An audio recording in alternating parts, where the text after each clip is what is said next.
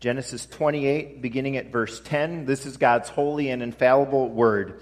Jacob left Beersheba and set out for Haran. When he reached a certain place, he stopped for the night because the sun had set. Taking one of the stones there, he put it under his head and lay down to sleep. He had a dream in which he saw a stairway resting on the earth, with its top reaching to heaven, and the angels of God were ascending and descending on it. There above it stood the Lord, and he said, I am the Lord, the God of your father Abraham and the God of Isaac. I will give you and your descendants the land on which you are lying.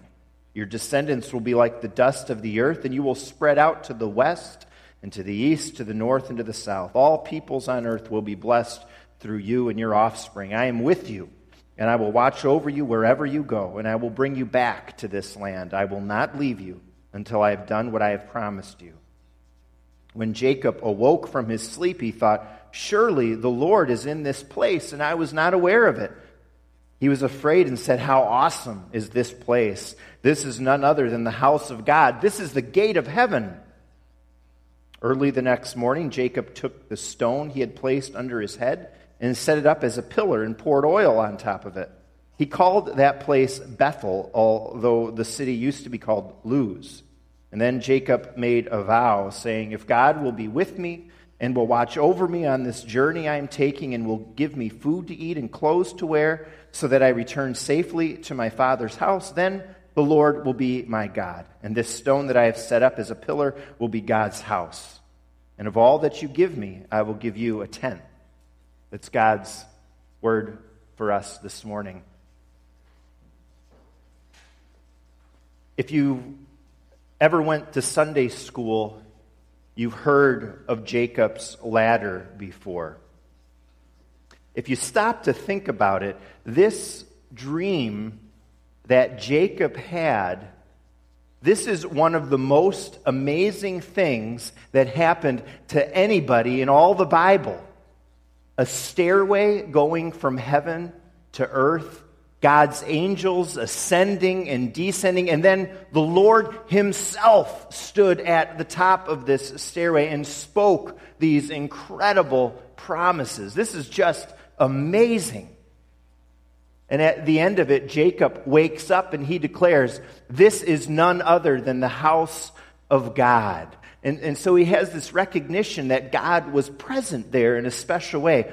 God was present, and we know as we've been moving forward from Abel to Noah to Abraham that God was active in his presence, gathering a people, building for himself a household of faith. Jacob set up with that stone he slept on a pillar, and he called it Bethel. And that's why you've seen that name Bethel around a lot, churches and so forth. Bethel means house of God. This text is about Jacob. It's about Jacob's ladder, but it's especially about God's house. And this dream gives us a vision of the house that God was building back then and the house that he continues to build today. What about this house that God builds? Well, we see first that the house God builds is based on a divine blueprint. What's been going on as we've traced the lives of these heroes of the faith, what's been going on has all been part of God's plan. He's building the Old Testament church. He's gathering his people. God made the promise to Jacob's grandpa Abraham that his descendants would be as many as the stars in the sky. And then Abraham and Sarah had just the one child of the promise, Isaac. And then Isaac and Rebekah had only the twins, Jacob and Esau. Kind of a small family so far. Not quite like the sands of the seashore and the stars in the sky. But as the story goes on, we'll see that with Jacob, bam, the promise is going to start to explode. He's going to have 12 sons. And from those 12 sons, the 12 tribes of Israel would be established. And out of them, Jesus would be born. After the fall, God promised that he would deal with sin through the woman's seed crushing the serpent's head. Well, Jesus would be the great son of the woman, the child of the promise, and he'd come out of the line of Jacob. He'd come out of what God is doing here. God is following his eternal blueprint to draw people to himself and to glorify himself through his Son. This great work of salvation, it could only be of God. It could only be accomplished through his sovereign initiative, because we cannot get ourselves out of the mess of sin and death. God's initiative is made very obvious in our text because God comes when Jacob is sleeping, of all things. Jacob was a pretty active guy. Every other time we read about him, and that's in a bunch of chapters in Genesis, chapters 27 through 33, every other time he's always busy. He's always planning, whether it's plotting against his brother like he did earlier, whether it's strategizing how to get Rachel, that girl of his dreams, or way later, whether it's wrestling with God. But the most momentous event of his life happens when Jacob is doing nothing. When all Jacob can do is receive. All he can do is listen to God. He's asleep. God has his plan for his child Jacob, and he accomplishes it by his sovereign initiative, not through anything that Jacob is doing. And you know what? All of the busy Jacobs today, you and me, we're invited to stop our striving and our doing, trying to make this or that happen all the time, and we're invited to just rest in God's perfect plan. For our salvation, for your ultimate security, all you need to do is receive with open hands. God has the blueprint for the whole sweep of history, and he's got the blueprint for your life today too. Every hair on your head is numbered. Just stop. Rest. Listen to his word and to his spirit for you. We see second about this house that the house God builds is constructed with crooked sticks. Jacob was a crooked stick, if there ever was one, in this sense. This guy had some major character flaws. I mentioned he was always busy. He was always planning. Well, that planning was more conniving. Jacob was a real stinker, to put it very nicely. He was a twin, but the second born, which meant in those days that all the inheritance would go to his brother Esau, who was born just a little earlier. Now, the family Jacob grew up in was pretty dysfunctional, and what happened was he and his mother hatched a plan together to trick his brother Esau out of his inheritance. And the plan involved Jacob straight up lying to his poor, blind, elderly father. Can you imagine Esau's surprise when he went to his father for the blessing that was his and learned that Jacob stole it? That's not a good surprise. We had in our family a good sibling surprise this past week when Sarah's sister Jennifer flew in from O'Hare on Friday night and showed up at our doorstep for Sarah's birthday coming up. And she said, surprise, it was wonderful. Jacob's like, surprise, I stole your birthright, Esau. And this is the reason Jacob is alone and far from his family when he has this dream, because he had to flee his brother who wanted to kill him. Jacob is in the line of God's promise, but we're meeting him here at a low point. He was in a bad spot. Jacob was nowhere, though he was supposed to receive the promised land. He had nothing, though he should be getting the inheritance. And he had nobody at all, though he was promised many descendants. And all of this is because of Jacob's sin, because he lied, because he deceived. These issues, these character flaws, his sin comes up later too. He showed favoritism, we're going to learn, to one of his sons, Joseph. He gave this son an extravagant gift of many colors. It made all the family jealous of Joseph. So Jacob was a terrible brother, he was a terrible son, and he was a terrible father. The Bible makes it really clear, and yet, God comes to him graciously. Isn't that something else? God makes him these promises. God says that as he was with Abraham and his father Isaac, he was going to be with Jacob.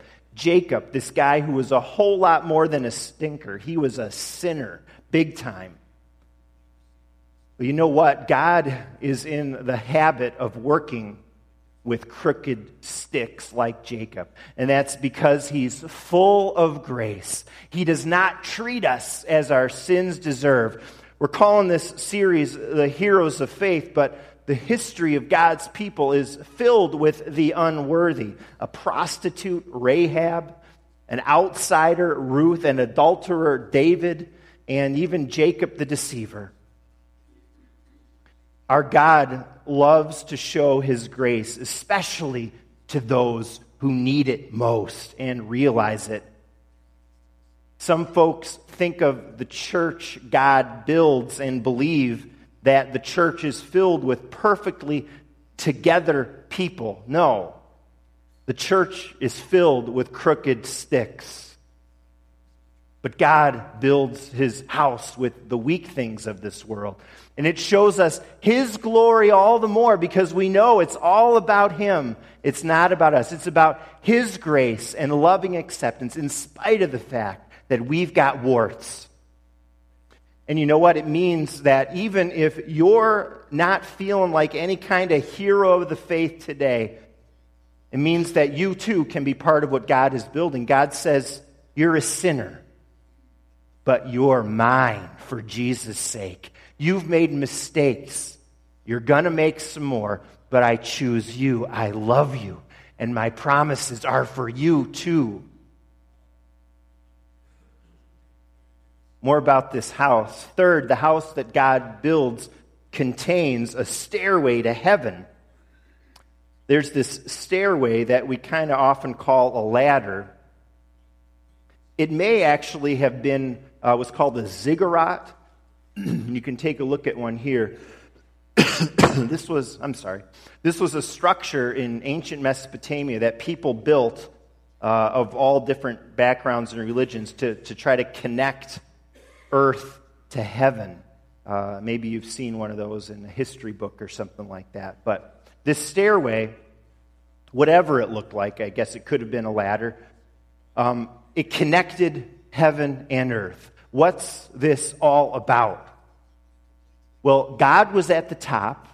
Angels were climbing up and down, likely signifying a bringing up to the Lord of Jacob's life and his needs, and bringing down to him God's grace and love. And what's going on is that Jacob is experiencing communion with God.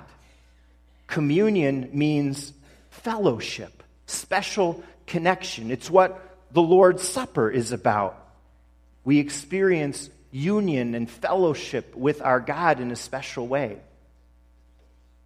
Over in the book of John 1, verse 51, Jesus alludes to this event, to Jacob's ladder, as he's looking ahead to the very end of time, and he says this, "You shall see heaven open and the angels of God ascending and descending." And then he says this, they're ascending and descending on the Son of Man. So what does that mean? Angels descending, ascending on the Son of Man. Well, Jesus is calling himself the ladder, the stairway to heaven. He brings us into union with God. Jacob's dream is a pointer to the ultimate fulfillment of God's promises, that Jesus would come to bring us into fellowship with the Father. And friends, it's only the house that God is building where you'll find this stairway to heaven. Only among God's household do you find this relationship with God and enter heaven and have eternal life. You've heard the song, or at least you've heard the phrase, knocking on heaven's door. You know what? That's only as far as other religions and human constructs of faith or reason will get you. All the world's religions, all the philosophizing of man can only get you as far as knocking on heaven's door. They can't get you in. Only Jesus can. Only the seed of the woman promised in Genesis. Only by being part of the people that the Lord, through sovereign grace, started gathering and building here and continues to today. Fourth, the house that God builds evokes wonder and devotion. We read after the dream that Jacob got it. He wakes up and he says, "Surely the Lord was in this place, and I was not aware of it. How awesome is this place? This is none other than the house of God. This is the gate of heaven." And he goes on to set up a stone as a monument. He pours oil on it. So it's a reminder for him. It's an act of worship. And truly, when you see what God has done and what God is doing, our response, it's wonder, it's worship and adoration. All the glory to God for his salvation, for including us, for blessing us, for giving us eternal life. And the response of faith continues beyond that wonder as we devote ourselves to him. Jacob makes a vow. He commits to give God a tenth of everything God gives him. And of course, we read as the Bible goes on of that guideline for giving for God's people, a tithe, 10% of what he gives us. We see it right here in seed form, way back here. That's one of the many ways that we devote ourselves to our God, who has come to us with everything we have. God is sovereign. God takes initiative in election, in working out his grace in our lives. Jesus makes the way, but we don't then do nothing. We respond. And we're invited to make a response of faith. We're invited to live the devoted life of faith. Thinking about this aspect of the house God is building here, it strikes me that in this wonder and devotion, this is how Reverend Koning, and Pat too, it's how Reverend Koning lived his life and how he ministered here among us. He knew the grace of God. He received those promises, and he responded with wonder and with devotion. I think of that wonder that he had at God's creation and how we all loved learning about nature through him. I think of his wonder and appreciation for beautiful worship music that Pat really shared too, and how they glorified our God and helped us glorify our God through that. In fact, the Hooker family sang, and maybe some of you remember that, his very favorite hymn this morning, right? Precious Lord, take my... You did that one, right? Precious Lord, take my hand. That was Reverend Koning's favorite, and very providential that God led you to do that one on this particular day. And he had this wonder and worship of our God. And he had a devotion to God in his life. And I feel in that balanced life of faith that he led, so steady in his responsibilities and calling to his family as well as his church, all by God's grace. May God's building project inspire wonder and devotion, not only in Jacob and Reverend Koning and others who's gone before, but in you and in me today as we live the life of faith in response to what God has done. One more thought this morning. The house that God builds, is going to fill the earth to bless the nations as things move forward. Because we got this Bethel. Where is Bethel now? Where is the house of God now? Not just in that little spot in ancient Israel. After Jesus died and he rose again, opening wide that gateway to heaven, God sent the Holy Spirit who would empower God's people, the church, to go to the nations, even a place like India and far beyond, so that what ancient Israel failed to do would happen, that all the people on earth would be blessed. In Jesus, that promise God made is fulfilled. And we should view the entire world as a Bethel in which we serve our God. Since we have the Spirit in us, we may serve the Lord anywhere on earth, in every area of our life. We're celebrating communion today. This is World Communion Sunday.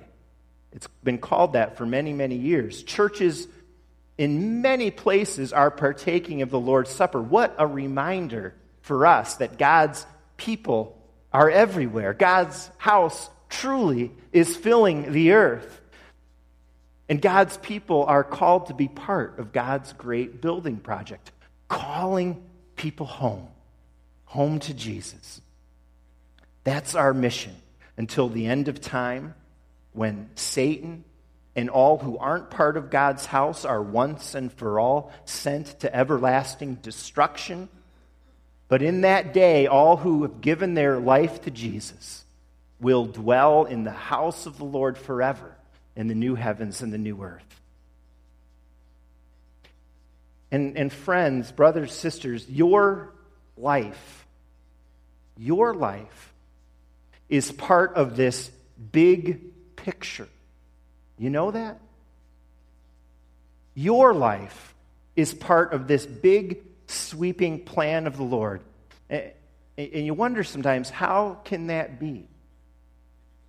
How is God using me? I'm very small. I'm inadequate. I'm a crooked stick. I've messed up in my life. Well, maybe think of one of those jigsaw puzzles. You know what I'm talking about? All the little pieces. Every single one of those pieces looks a little odd and looks crooked, doesn't it? Like, how in the world can this one fit? Every one of those little pieces, I feel like that's kind of like you and me.